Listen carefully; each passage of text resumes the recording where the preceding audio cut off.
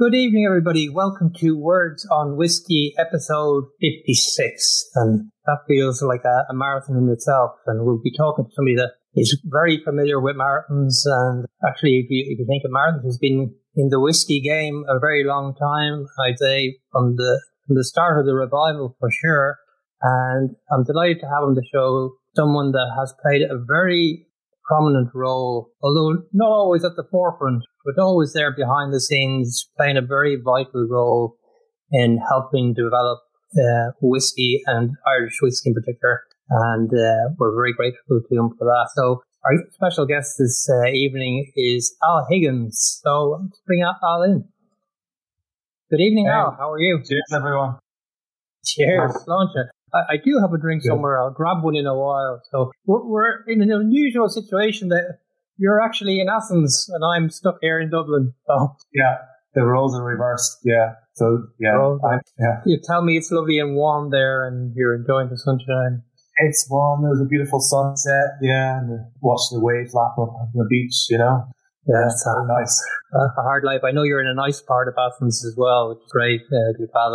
You're in the situation where you're not there necessarily for a holiday, and we'll touch on that later on. But look, thank you very much for being our guest. I've wanted to have you on for a while now, and obviously we work closely enough together with the tastings that you do for Irish Whiskey Magazine, and it's great for those, and it's great to get expert opinion on tastings. Yes, I suppose you've probably had more tastings than I've had hot dinners over the years. So. Yeah, it seems like my garage is just full of empty tasting samples at the moment. Yeah. Waiting to be recycled, yeah. I know that you started in Celtic whiskey, what is it, over 10 years ago, is it? Yeah, well, 2003 when the shop first opened, yeah, so right from the start. For those that aren't familiar with Celtic Whiskey Shop, I mean, it is the prominent and most established whiskey store in the island of Ireland and has won many international awards as well. But what was it like starting there from the very beginning?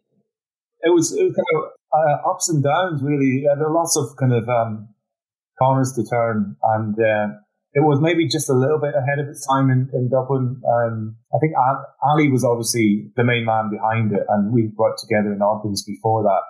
And he started up the shop because he was like, every major city, in the world has a whiskey shop.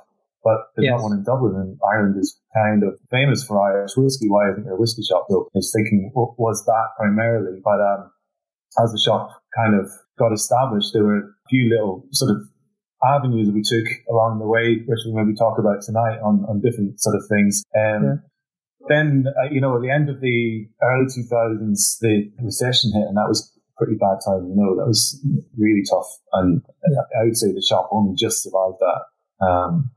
So yeah, lots of ups and downs, exciting all the way. Yeah, I mean, you started.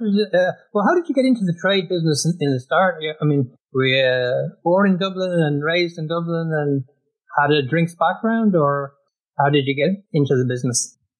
Well, I went to uni in Glasgow, and then from there I kind of went around sort of jobs working in wine shops and things, and I kind of started doing the WSET courses and sort of really getting a sort of appreciation of wine. But there was a little shop I worked in Glasgow called Peckham and Rye that was a whiskey specialist. I still think about some of the whiskies that were on the shelf back in the late 90s that were just incredible things that you wouldn't see ever again. And I wish I'd bought them all. But eventually I moved over to Dublin to work for Oddbins. And Ali actually interviewed me for that job in Scotland, and I went over to work in Oddbins in Dublin when Oddbins was a chain in Ireland, and he was Ali's regional manager there. And it was really in those two shops, in Peckham's in Glasgow and Oddbins in Dublin, that I kind of got into whiskey. I would say my knowledge didn't really start to happen until we actually started the Celtic Whiskey Shop, and that's where I sort of got to really appreciate the stuff, I suppose. I mean, what is it you find enticing about whiskey in particular? I know you have experience, a lot of experience in lots of spirits, but what is it about whiskey that attracts you? It's probably the same as anyone, where no whiskies are alike.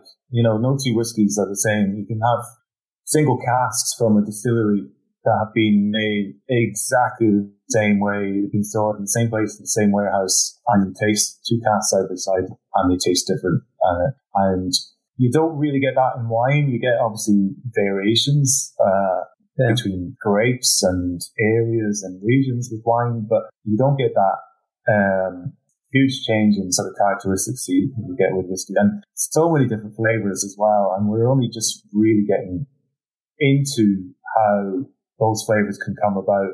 And especially with Irish whiskey, I think Irish whiskey has huge potential for flavor manipulation because we have less rules than Scottish single malt distillers do, where it comes to like mash bills and wood maturation. That's why whiskey is the thing. Yeah. I mean, from 2003 when you joined Celtic Whisky, I mean, obviously there were very few distilleries, 3 or 4 active distilleries in the country at that point. The store, I presume, just had the mainstay products. How have things evolved, both from a product point of view and a whiskey point of view, to the consumer behaviour? How has that changed over the years? COVID aside.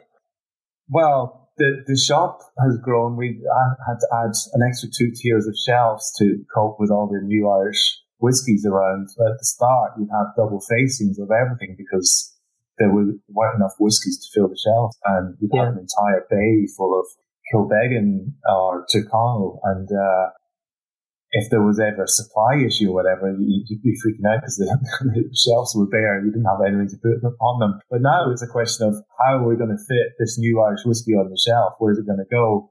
And where does it fit in with everything else? So it's incredible, like, to go from, it was 3 distilleries at the time, and then everyone knows the story since then. You know, it's exploded. So it's been hugely exciting seeing it develop alongside the shop, really. And you mentioned customers there as well. That customers have developed as well. So people that maybe were customers and just people appreciating whiskey 10, 15 years ago are now working in the industry, and they're professionals. And then you have this new generation of whiskey drinkers coming along where age doesn't matter, sexual orientation or your gender doesn't matter, and so many different people coming to whiskey, which is amazing. Yeah. But it wasn't an instant hit, I suppose, when you started off in the store, and you were directly on sales. Were you finding that you had to try and really convince people to go for Irish, given that you had so much non-Irish stuff? Because, I mean, you do have a huge range of Scotch, Japanese, and bourbons. Yeah, anyone who's worked on the shop floor would come up with the same stories of customers who come in. And right from the start, one thing I noticed was that Scandinavians would come in, were hugely knowledgeable about Scottish whiskey, and they wanted to explore Irish whiskey and really understand what was going on in Ireland. And for a lot of them, products like Connemara was a big hit because it was what they were used to drinking from Scotland, smoky whiskies. And a lot of European customers would come in back then looking for Irish single malt rather than pot still whiskey. Getting the message across about pot still whiskey, which was called pure pot still back then, before it was renamed single pot still. That was a big challenge to get people to realize what pot still whiskey was. And even when you went to explain it, they wouldn't really understand that it's different, but at the same level as single malt, but it's made in a slightly different way. So that was a real challenge. But now, like, people come in with so much knowledge about whiskey, it's incredible. Particularly, you know, Americans would come in asking for an Irish Scotch after the day. And I would always get a good laugh, you know. But now they know exactly what they want. They want, you know, limited edition red breasts or, you know, single cask palas and things like that. You know, they know exactly what they're looking for. Well, I mean, I think Celtic Whisky Shop has played a very major role, significant role in actually promoting Irish whiskey and making it available. I mean, I remember going in there just to, probably wasn't their best customer, but I certainly went in, you know, not knowing a lot and coming out knowing a lot more than I did anyway. So, I mean, the staff there, all of them are really well trained. I think that's one of the things that you yourselves have really pushed for is the training that your staff get. How important is that?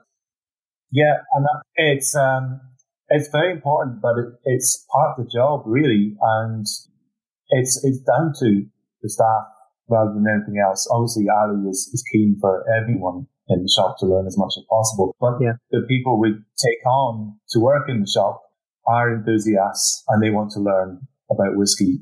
And you can see where on some of the journeys some of them have taken in sort of the whiskey world. You know, they've started off in the shop, learning about whiskey and moved on to some amazing things.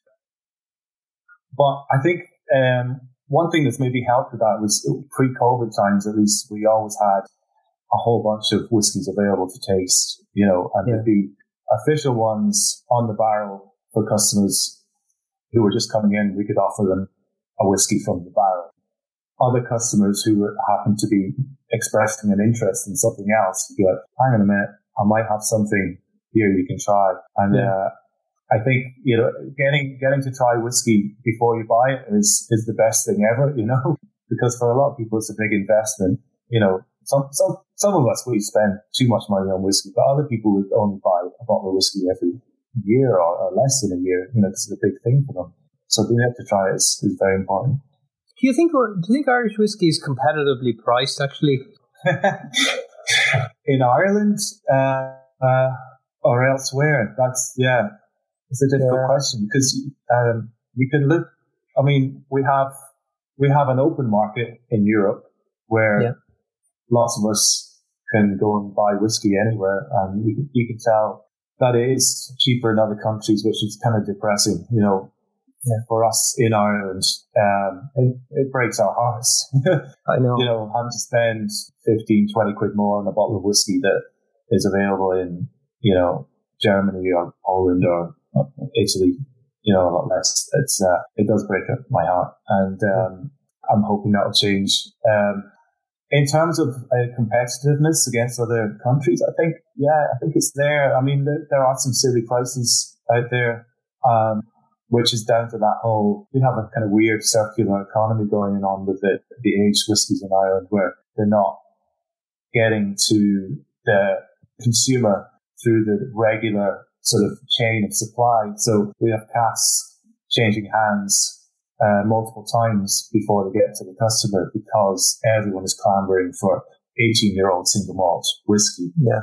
You know, or any whiskey with age, and the people who have the casks are realizing, well, I can charge more for this. So that's an unfortunate side effect of the supply and demand situation at the moment. And I think it's kind of important to realize that that's fleeting. It's not going to last forever. You know, once we have all these new distilleries online, we're going to see a more competitive market in Ireland for Irish consumers, which is a great thing. Yeah, I mean, I very much agree that we're at the beginning really of the journey in terms of, you know, the big players have led the way and they've been vital in the success of Irish whiskey. But, you know, in terms of keeping prices and opening up the market and having more variety, I guess all these new distilleries will play their role. And maybe 5 to 10 years down the road, we'll start seeing price normalization and, you know, more variety as well. What do you think sparked the success of Irish whiskey? Why do you think it came about? The modern success of Irish whiskey? Yeah, the modern success. Well, I mean, you have to give Jameson and Middleton credit for it, you know, because they really opened all the doors to other Irish whiskey brands. But there's a definite spirit of adventure, if you pardon the pun, amongst the new breed of Irish whiskey makers, and that's the exciting thing where there's this cross-pollination of ideas, and even, you know, people come out with ideas, and Irish distillers themselves are sort of saying, oh yeah, we could do that as well, you know, when it comes to different wood types and things. But yeah, maybe the regulations are a trump card for Ireland as well, that we do have open regulations and ways to create whiskies with a broader spectrum of flavours than other. Well, when I say other countries, I'm kind of thinking about Scotland really, because that's our main sort of competitor. Yeah. I mean, you do see a lot of development happening across the world. You know, there are countries, you mentioned Scandinavia there, they're coming up with some interesting ones. Australia, lots happening in the States. But I suppose pot still is our own if you like, that, synonymous with Ireland and, protected under the GI. So getting that message out about pot still. But we're starting to see a lot more. I notice now we're seeing a lot more peated whiskies as well. Yeah. And I obviously from Scotland, so I love the peated stuff, and it's great to see it coming along. And I was speaking to Alex Chasko recently, and we came up with a good sort of point on peated Irish whiskey, in that hardly any of the malt used for those whiskies comes from Ireland. Yes. It's all from Scotland, and it's peated with Scottish peat. Wouldn't it be really interesting to have peat sourced from different places around Ireland used to malt different batches of Ireland? And I'd really like to see a distiller do something with that.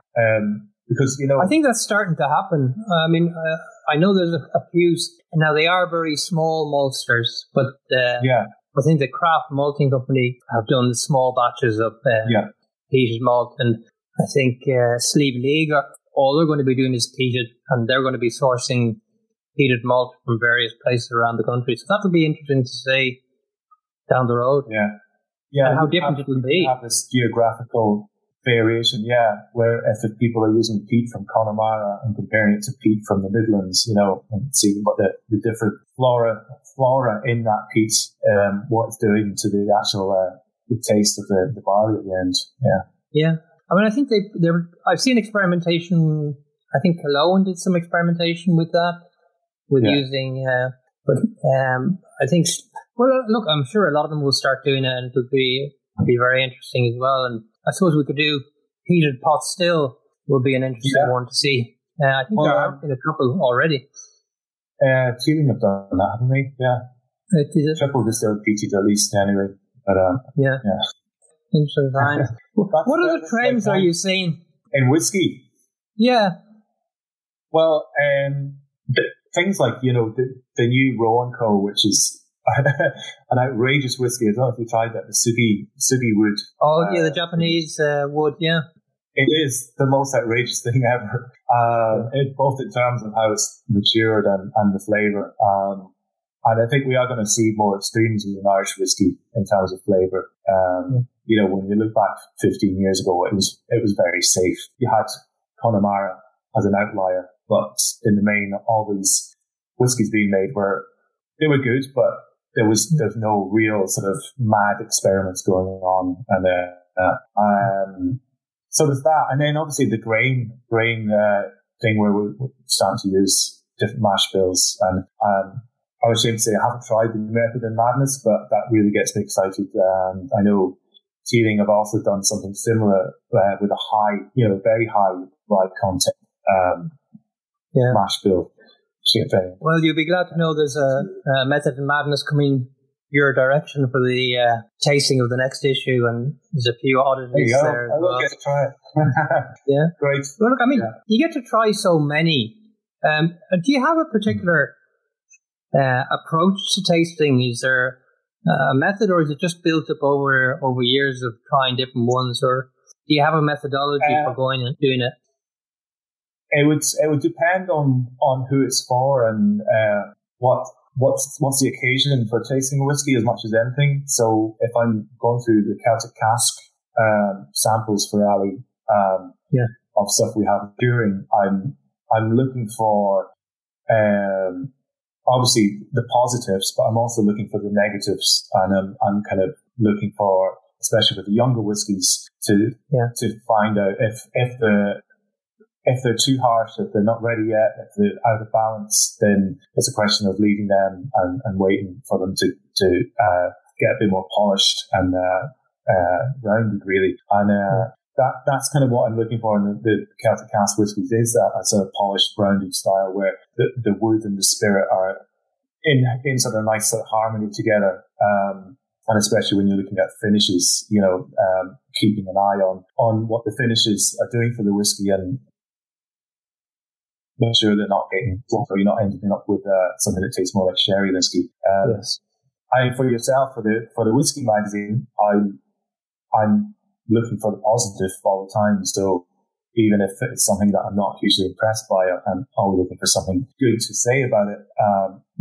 Not that I'm going to say a bag whiskey is excellent, but I might say fair play to the people bottling this for giving it a try, or nice to see someone trying this cask and seeing what it does to the whiskey.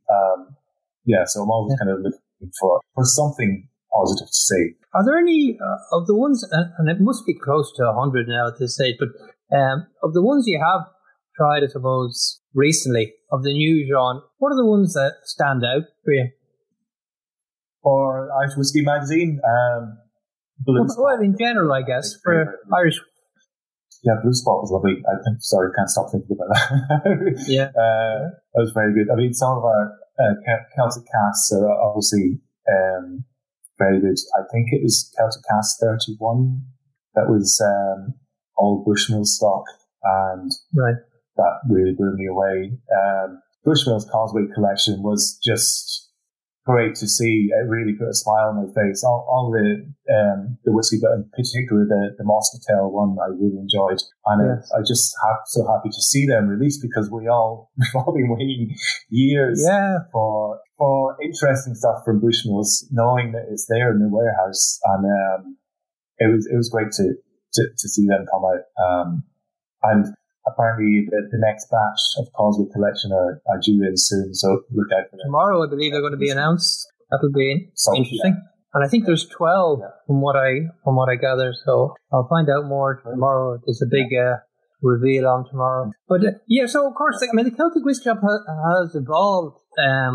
So primarily, I suppose the differences are, when you've gone online, and that must be a large portion of the business, especially with COVID. Yeah, that side of it really exploded in the last. I mean, it was always a big part of the business, and we could have looked at the business in a sort of 3-tier way before COVID, where it was equally online, wholesale, and retail, and you could split it up quite nicely into 3 different sized, equally sized packages. But obviously, retail took a hit during COVID, but online retail actually took up the slack and some more. So we actually gained customers online. And I think people's change, obviously people's spending habits changed anyway, and they did become more comfortable shopping online and coming back to buy stuff online. So I think it's a permanent change, and all the whiskey retailers who are selling online will see that, it'll be a big thing for them from now on, really. Yeah, and you're heavily involved. I mean, you pretty much flipped now from being a sales assistant in person to being very much creating the online content, maintaining the website. Yeah, I wouldn't say it's all me, because there's a good team of us. There's 4 of us, soon to be 5 of us, all working on the website content. On the digital side. And it's not just the Celtic Whisky Shop anymore. We have Irish Drink Store and also craft beers delivered. So there's a lot more online content, and they were basically new shops that sprung up during COVID. Because of the way people were changing their drinking more beer at home, and they were making cocktails at home. So it was like there's a website for people making cocktails, and one for people drinking beer at home. We also saw our own cask sales as well on the website take off big time. Yes. And that was another thing through the COVID. Maybe people who managed to save a bit of money during the pandemic by not going out are now actually starting to buy whiskey casks. So that's another big side of the business now. Working essentially like a broker for barrels and casks for people. At the moment, most of it's coming from Great Northern, but I suspect there are other distilleries that will be making their way to you as well. Yeah, I mean, the Great Northern stuff is great, and it's really good to have it. And we managed at the same time as sort of talking to them to source some amazing Marsala casks that just blew me away in terms of the quality of them. So that's really why we have Great Northern in such quantity, because they're able to fill the barrels as soon as we send them there. Other people aren't really in that situation. What you will obviously see, depending on, who we can get them from, because, sometimes you have to beg for them. I think people beg, Well, getting good cast as if Conor O'Hare there is putting in a good word for the shop and just says very helpful staff and a world-class selection, which is without doubt true. Yeah. Good evening, Lisa. So Lisa Ryan. Hi, Lisa. So I'm sure you stock the busker as well. Busker, of course we do. Yeah. Do you know what? I've tried very few of them, but I think I'm interested in sort of seeing how the spirit is progressing. Yeah. There may be one of those going your way as well for next issue. Hey, there you go. Just don't mention anything very expensive and it might go your way. Yeah. No, Christmas box full of whiskey samples. Sorry, the other change then, of course, in the Celtic Whisky Shop and in what you do is you played a big role in the auction site, Celtic Whisky Auctions, and in the development of the new store down in Killarney, the Celtic Whisky Experience. Yeah, the auction has been a bit of a sort of difficult thing to get going, and I think anyone who starts a whisky auction probably quite quickly realised the enormity of the task behind it.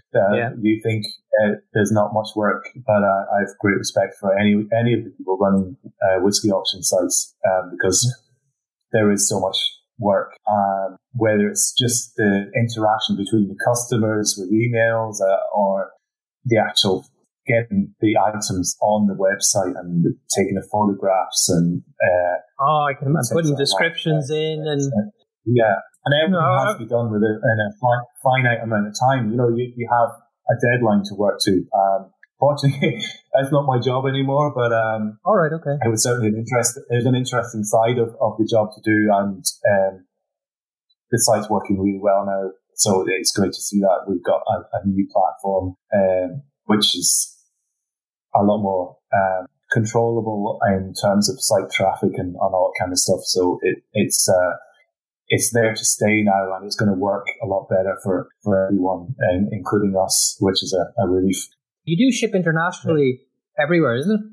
Yeah, and obviously it's changing all the time, so it's something we have to really keep an eye on in terms of what countries you can send to and what you can't. And Brexit's kind of thrown some spanners in the works with that as well. And it's a question of finding the right courier and postal companies to work with, and it's tricky. It's really tricky, and in a lot of situations, it's a kind of grey area, which is that's the hardest. Yeah, and there's no real kind of set law over some countries, so we can say to some people, we can send to you, but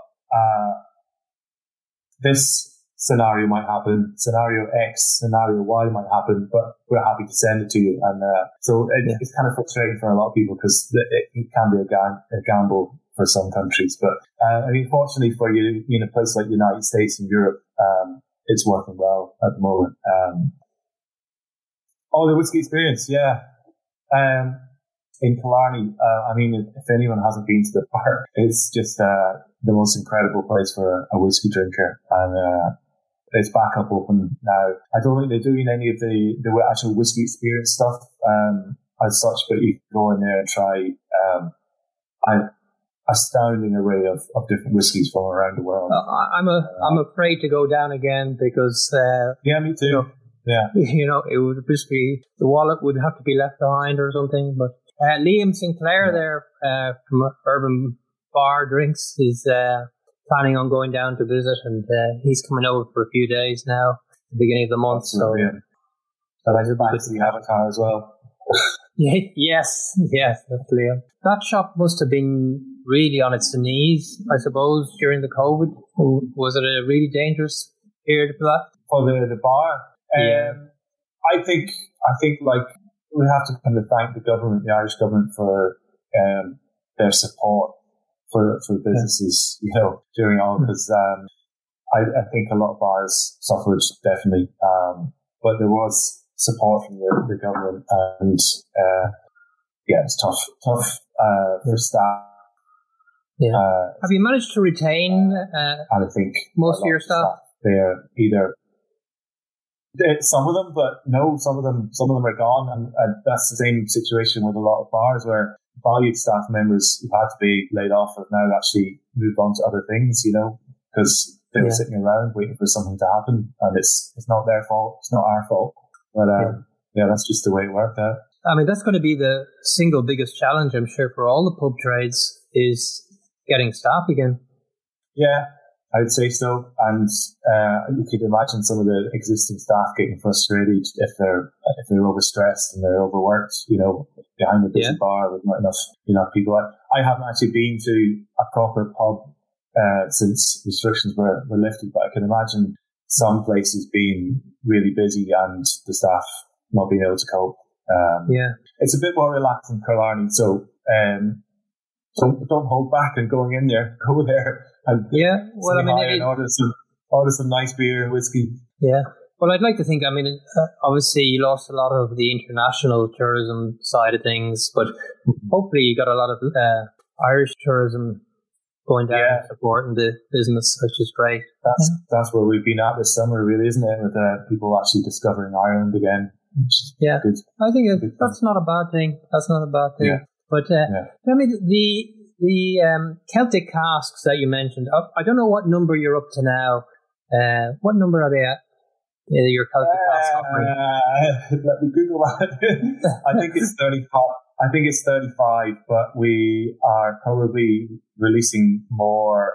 I think at the moment thinking is early next year will be the next ones. But I think it's 35 we're at, and I mean, it's just been an amazing range of whiskies to work with because it's kind of changed with Irish whiskey as the revolution has happened, and things like our first Great Northern cask, Celtic cask whiskey, were real sort of memorable moments tasting them and having a whiskey released at 4 years old as a single cask and thinking, are people going to buy this? Well, I hope so, because it's really good.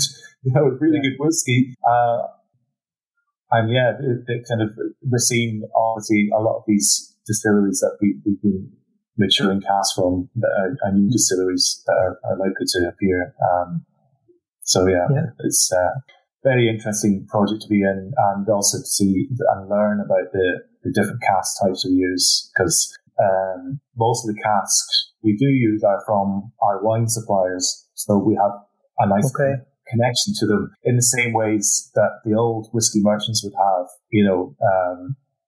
people like Gilbey's and Mitchell's back in the day when they would have their own wine and sherry suppliers and using them for their whiskies. So it's almost like a nice tradition to be involved in and keep that going. And it is great to see the reaction from some of the winemakers who have had their barrels used for whiskey and see what they think. I mean, it's a massive range, a huge diversity, and a lot of innovation in all those casks. And if I'm not wrong, you probably were one of the first to be going out doing your own branded. Yeah, bottling.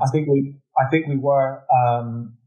And in the early days, we really had to beg for them. And the first single cask we did were kind of semi-official bottling, so it might be like a Tyrconnell single cask. We did a lot of really good Tyrconnell single casks and some Bushmill single casks when the company were before their first takeover in the early 2000s, before Bushmill was bought out. So they were the first single casks we did, and most of them we had quite a lot of control over. We actually got to sample the barrels and decide which one we could release and which ones we didn't want.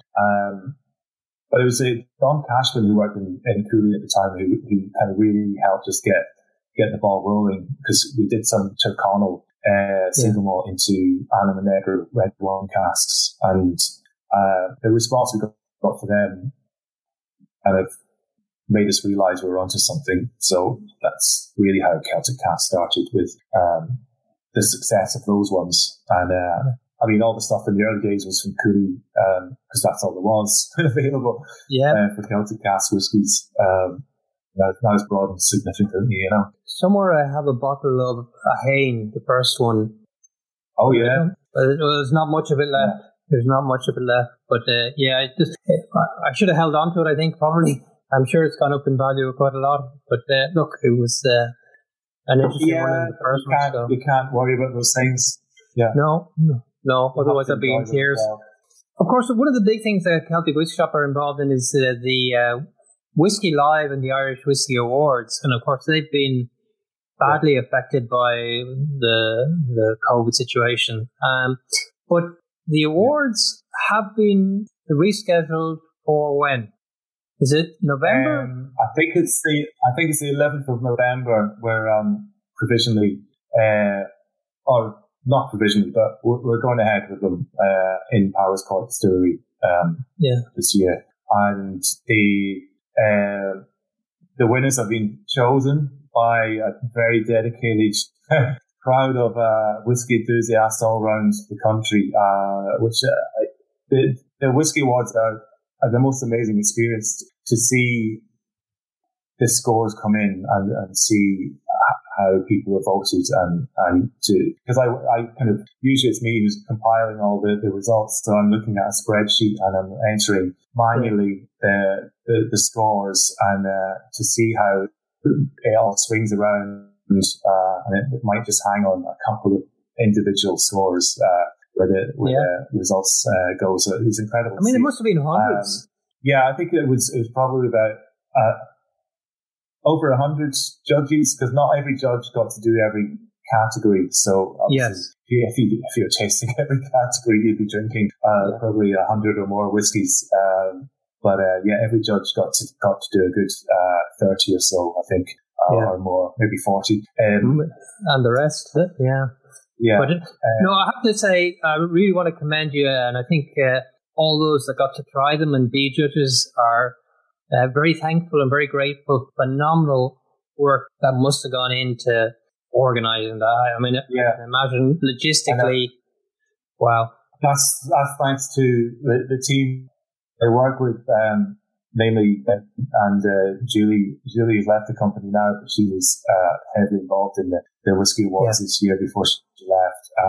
It's down to them for doing a really amazing job on it all during sort of a hard time with COVID and everything. But I think at the time when the Irish Whiskey Awards came about, there wasn't really anything like that in Ireland, and I think it was needed. There are other awards around there now, but I like to think it's the most impartial. It's the most what's the word? It's public as well. There's no guarantee entering the Irish Whiskey Awards is going to give you a prize. There are other competitions where you can enter a whiskey, pay your entry fee, and you're going to get some kind of award.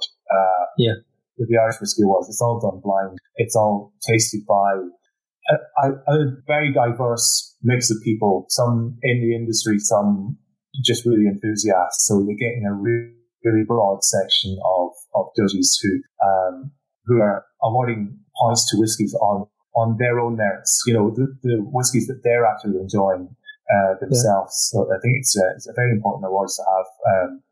But having said that, I'm amazed that the cream always rises to the top in all the different categories, and you can see in certain you'll have whiskies that win 2-3 years in a row, and it's just like, wow, that's amazing. That means they actually are the best in that category, because different judges in different years have given them the same marks. So I'm always surprised sometimes at the award where, the fact that it's blind really is a great leveler, because, you hear people commenting on certain whiskies, and maybe not in the most favourable light, and then they rise to the top continuously year after year.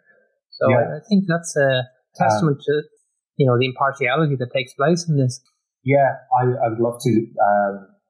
I'd love to try some people on more blind tasting, and get them to tell me what their favourite whiskey is, and put their favourite whiskey in amongst the flight of other excellent whiskies, and see if they can pick it out. And see if they're actually giving the best award to their favourite whiskey. Because there are a lot of people that say, whiskey X is better than whiskey Y, and when you look at the awards, it's the opposite. Yeah. So it's very interesting. Yeah. Or look, I could even be guilty of that myself. I wouldn't be surprised. But yeah, you do have these sometimes built-in biases.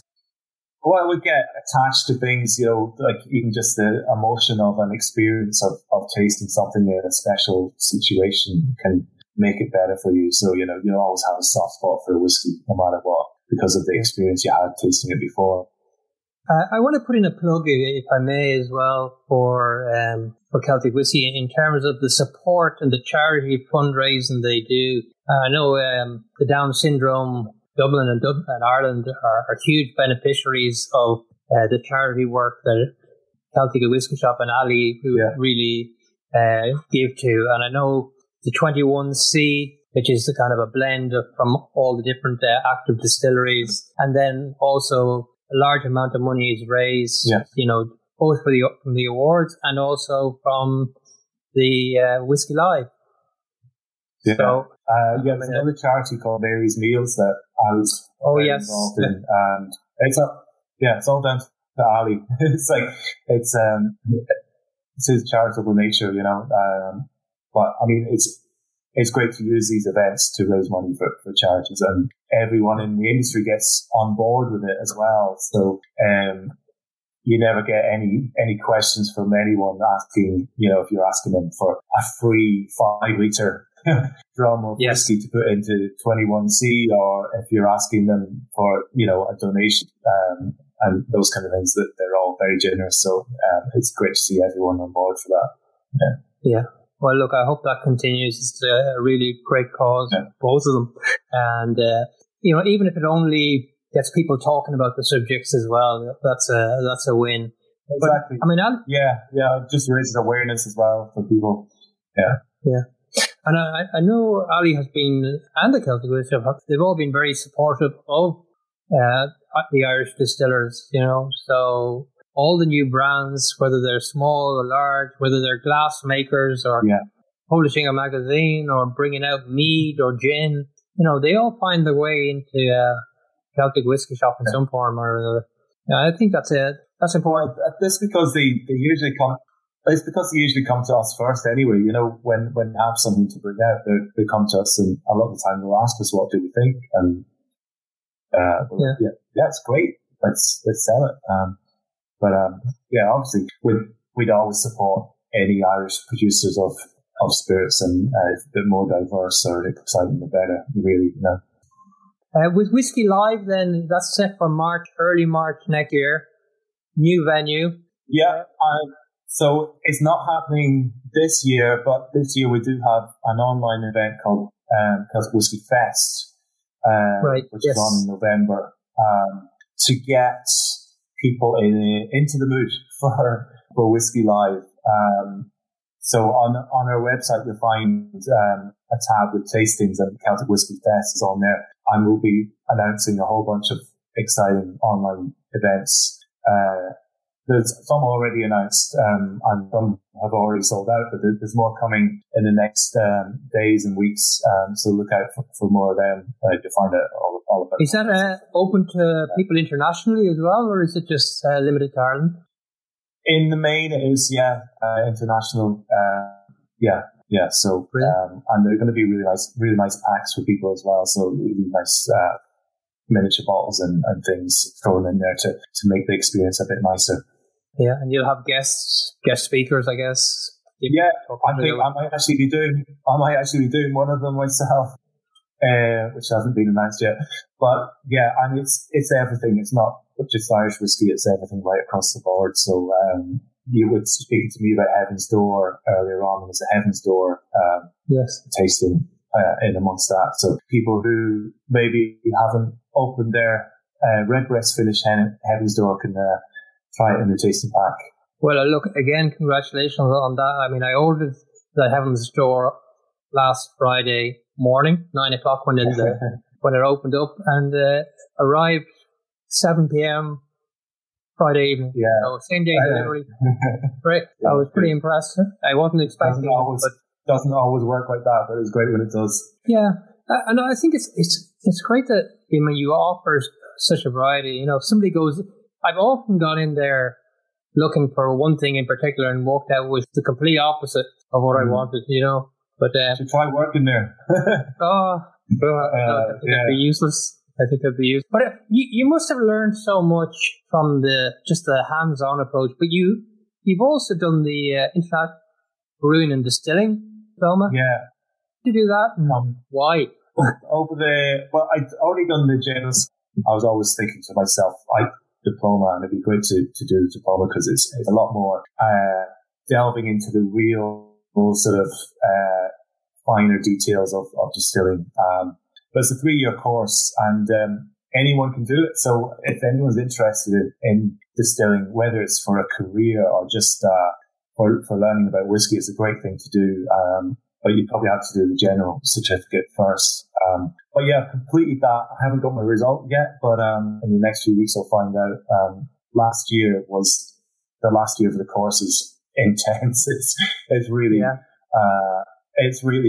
out there in terms of what you're learning about, and it goes above and beyond just learning about making whiskey. It's about compressed air and wastewater treatment and all those kind of exciting things that you never really think about. You know, you don't go and visit a distillery and you don't get a tour of the air compressor treatment plant. I was like, here's our air compressor. And it's like, here's the dryer and the cleaner and all these other parts of it. And it's like, no, you don't get to see that. Yeah. I don't know where you find the time to do it. A distillery. Yeah. I mean, is there a lot of time that you put in? I am part-time at work. Right, okay. Yeah, I took a week off for my final exam, and that wasn't really enough, even though that whole week of studying probably 12 hours a day, it wasn't enough. But I got it done, yeah. And it's a very practical qualification. Yeah, it is, yeah. I mean, it's basically everything you need to know, without having the experience of, which obviously the experience actually works.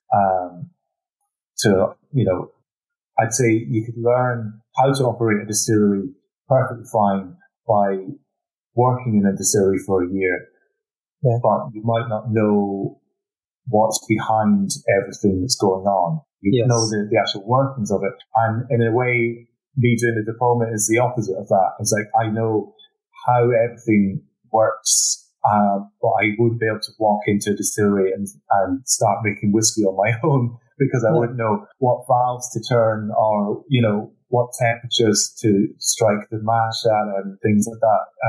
But the blending side of it would have helped, wouldn't it? The element where you had the Celtic casks, that would all be invaluable.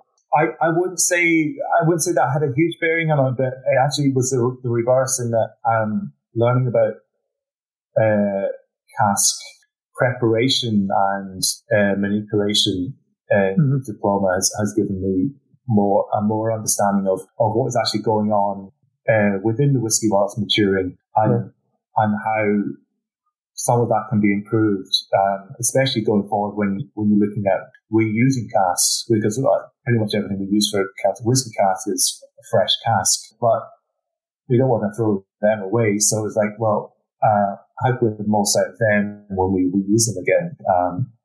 It's a bit more about stuff like that in the diploma, which is very handy. Yeah. Just going back to Whiskey Live, is it going to be bigger than last time, or what's the thinking behind the new venue? Yeah, it should be. It's in the RDS now, so there's more space. It's bigger. Yeah. And I think there were a few different things other than that. The Printworks where we had it before wasn't available for a whiskey event again, for various reasons, and I think there were maybe some politics behind the scene within Dublin Council or whatever. But the RDS is a good fit, and it's a bigger venue. We can get more people in and make it a bigger experience for everyone. So will it be 2 days again? It's gonna 2 days, and I think the Friday evening as well. I might be wrong in that, because it's not something I'm at this stage involved in. I'm not in the sort of development sort of side of it at the moment, but I'll obviously be working on it closer to the time. Yeah. Okay. So what are the bits you're working on a daily basis now? Is it getting in new stock, provisioning, looking after the website, or making movies? I know you were involved in creating a few of the videos for the Celtic Whiskey experience. Yeah, that was a great experience. Unfortunately, I haven't really had chance to do anything more like that. We made a film, and it was a dream job in a way, but it was actually really stressful and hard work, because I had no experience in that, but I had, through my sort of musical endeavors, met people who were very good at making videos and music related films, and we went around the country and made a film on Irish whiskey at the time, which was a kind of snapshot of what was going on in 2015 or 2016, I think it was. So in a way, it's out of date. It's not relevant anymore. But it was a great experience, and it was a really good film. They might still use some of it down in Killarney for the. I think I had seen one of them when I went down to the experience. Yeah. The one on production and history, I think is still probably relevant. But we did one on the future of Irish whiskey, where we were visiting distilleries that were halfway through the build stage, and now they're fully functioning distilleries who've released their own spirits. So, it'd be amazing to go back and revisit it again, but I don't know that happened. It was such a big project. I don't think it's going to be possible. Yeah, no, I saw the production one, and that was the production one. I thought is definitely still relevant and very interesting. And you touched on there the movies, but you also have embarked on a few podcasts of your own with the Celtic Whiskey Pod. Are they continuing? Are we going to see more of those? They are. There's one that actually went live today, Alex Chasko, and some great ones in there that we kind of tried to talk to as many people who are maybe not the people that you normally get on a podcast about whiskey and spirits. So we're trying not just do whiskey, we're trying to do anything in this sort of spirit sort of production side of things. It can be quite hard to get hold of people sometimes. Some people are quite elusive, and you have to chase them up and say, "Come on, we'll do this next week." And they're like, "Oh no, I'm in production next week." It's like, "Okay, how about the week after that?" It's like, "I'm on holiday," and just getting them nailed down to dates. Yeah, because I usually have about 5 or 6 people who I'm talking to.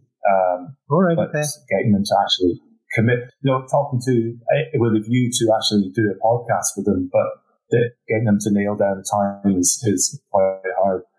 Yes, but it's very good, and I learned a lot through it. On speaking to people like Frank McCarty, who used to run Bushmills in Springbank. That was a big one to have. And that's such an interesting guy, with this amazing knowledge, but it was all learned on the job. He never, went to distilling school or anything. He just learned everything hands-on and through experience of learning from other people. And then I ended up speaking to other people on the podcast who had worked under Frank. All right, okay. Much everything I knew, so it's good to see that sort of side of things where the continuation of knowledge is going on, Yeah. It's definitely a huge interest. It's only growing as far as I can see in terms of, the interest people have in what's going on. You mentioned there that I know that you are a pretty accomplished musician, primarily drums, although I do think you play keyboards and guitar. Yeah. Is that on hold at the moment, or are you still doing a bit of that? It's over. I'm retired. It's done. No, I was in a band called The Galaxy, and we did well, and we played festivals all around the world, and released 3 albums. And we had the record contracts, but then we didn't have the record contracts, and we had the publishing and all this kind of stuff. And for a while, it was great fun, but it wasn't an overnight success. I spent all my time since I was in my teens trying to gain any sort of success in the music industry, and it finally happened on a kind of small scale, but it was very, very nice experience, but we all got burned out by it. Everyone in the band was just done, finished. When did that finish up? I enjoyed playing music. That was 2019. Only I think 3 months before COVID hit. So I think it would have finished up anyway. And it already seems like a lifetime away, but it would have been over when COVID hit anyway, because our bread and butter was really live gigs. Is what brought in the most money, and it was the most fun as well. Playing. Would you go back to it? I don't think so. No. I would make more music, but in terms of making it to tour the world and have record contracts and things like that, no, I wouldn't go back to it. It's a kind of bittersweet experience in that, there's some great things that happen, but it's also hugely frustrating and incredible hard work for very little reward sometimes. It's not all glamour like it's made up to be, no? It's kind of weird. You have 10% glamour and then 90% absolute shit, And most bands only have 1% glamour, and they spend. It's the most crazy thing to do. Try and make a career in music is just insane. But I applaud anyone who tries to do it, because it's so difficult. If you want to make it a career, it's immensely difficult to have success on a commercial scale. There are other ways of measuring success. Yes. People making amazing music, but it's not getting listened to. That's success. Yeah. Well, I've noticed we have a couple of musicians on here on the show, people that are big into their music. And it's a difficult game. Mark McLaughlin, we had him on. He plays music. Yeah. Yeah, well, I've seen him play Whiskey music together. Yeah. Whiskey music together. Well, one other thing I want to do is you had a very significant milestone a couple of weeks ago, and I saw a few photos of that. So, firstly, congratulations on finally, after how long, I don't know, getting married. Oh, right, yeah. I think I had to figure out what you were talking about. I had a classic lockdown wedding in June, or post-lockdown wedding, with 25 guests. And it was incredible. Yeah, it was really good. So thanks, Serge. It was a really good day. Congratulations. It was a long time coming. I'm not going to say how long, but we've been together a long time, and it was more of a affirmation and sort of sealing the deal, so to speak. Yeah. Well, I'd imagine after so long, you probably hasn't been life changing. No, it hasn't. But it was an amazing day. But it wasn't life changing in terms of things being different afterwards. So I find it hard to appreciate how you managed to put so much in, because you do the music, you do the course, you do the store, you do a lot of the online stuff, you do the podcasting, and the reason you're over in Athens, of course, now is you like to partake in marathons, and I'll clarify that in a minute, for relaxation or for fun. So you partake in super marathons. Tell us a little bit about what a super marathon is first, and ultra marathons. Ultra marathons is what they call them, is it? And it's anything beyond the marathon. So I did an ultra marathon in early September that was 44 kilometers, which is only 2 kilometers more than the marathon, but it still got to call itself an ultra marathon. But I'm here in Greece to run probably the most historic one in the world, called Spartathlon, and it's homage in a way to the voyage of Philippides, who ran from Athens to Sparta to try and get the Spartans to join in fighting the Persians, I think it was. So this legend by Herodotus was that he ran the 246 kilometers from Athens to Sparta in a day, or rather he left at dawn and was there before dusk the following day, so 36 hours. And the aim of Spartathlon for most people is to finish the length of the course within 36 hours. very strict cut-off points, so you have to be at different checkpoints within a certain time frame. Otherwise, it kicked off, and you get put on a thing called Death Bus and driven to Sparta. But the winning times are usually a lot faster than 36 hours, so kind of 22 to 24 hours, that sort of time with the race. Yeah.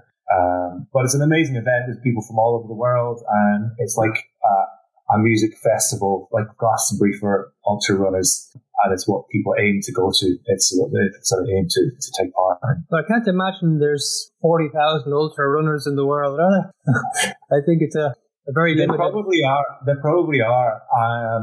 And I don't know how many people apply for Spartathlon every year, but it'd be in multiple thousands that actually try to do it. And they let in 350 this year. This is your third time doing it now? This one? Or your fourth? Third time, yeah. Third time.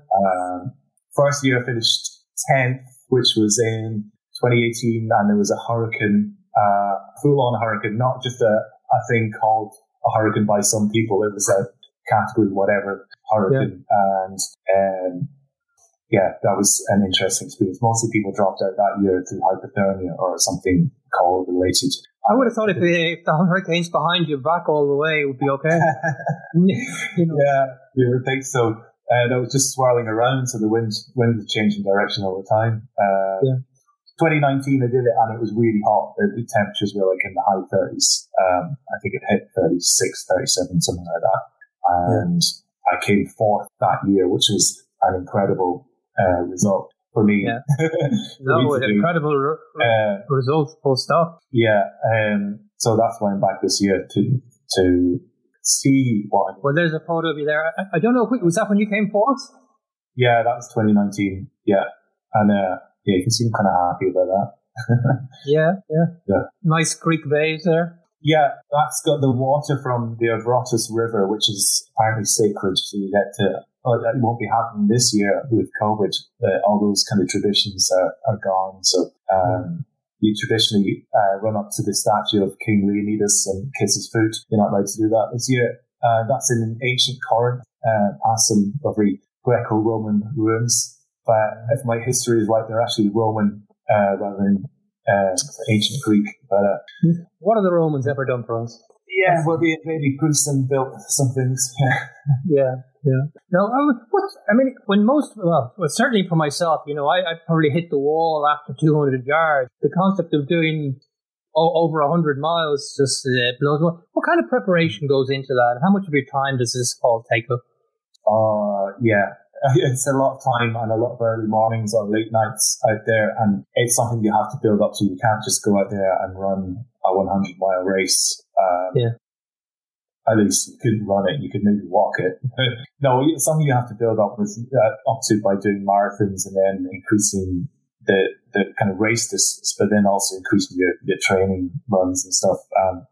And there are lots of different methods of doing that, lots of different ideas on training. But in essence, I would be in a typical training week, I'd be running 100 miles or so within the week and split up into different sort of training sessions and stuff, various intensities and speeds.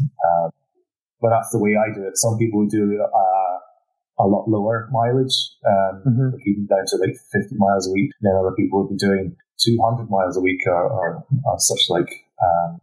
But I think the sweet spot somewhere in the middle, I like to think. Yeah. So a marathon's like a stroll in the park for you then, is it? I wouldn't say a stroll in the park, but I've been pacer at Dublin Marathon on a few occasions, which has been really good fun, where you're given a time to bring people around the course in and say, that guy with the silly balloon on his back is the 3-hour pacer, so he's going to finish bang on 3 hours and follow him and he'll finish there for you. Yeah. So I've done that a few times and it's been great fun. But marathons are hard. Like if you want to run them fast, I find them harder than ultra marathons. Half marathons and marathons are just really, really hard if you're running them at proper speed, extra speed. It's a different kind of pain.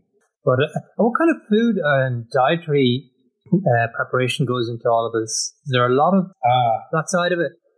I think I don't really think about it, but I think if you are training like I train, and if you are running as long as I have, then you gravitate towards healthier stuff in general. Yeah. But I don't think about it. I don't think, oh, this week I have to eat so many kilograms of broccoli, or I have to have fresh kale every morning in a smoothie. I don't think like that.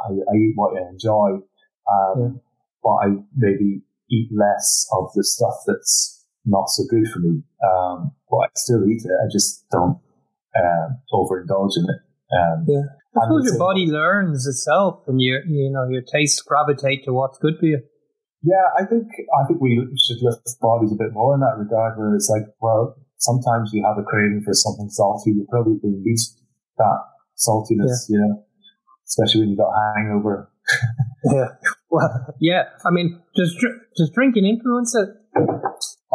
It does, but I found, again, like gravitating towards healthy food, especially when I have a race coming up. I say this, with a glass in your hand. Yeah. But I would certainly be a lot more better behaved when I have a race coming up, or if I'm training heavily, than if I was laid off, or if I wasn't doing any training. It kind of keeps me on the straight and narrow in a way. It kind of, stops me going out and sinking 8 pints, because I can't get up in the morning and go for that training run afterwards. And then I'd be grumpy all day because I haven't gone for a run. Yeah. So, I mean, do you find that it is endorphin effect on you as well? I mean, do you need to have that?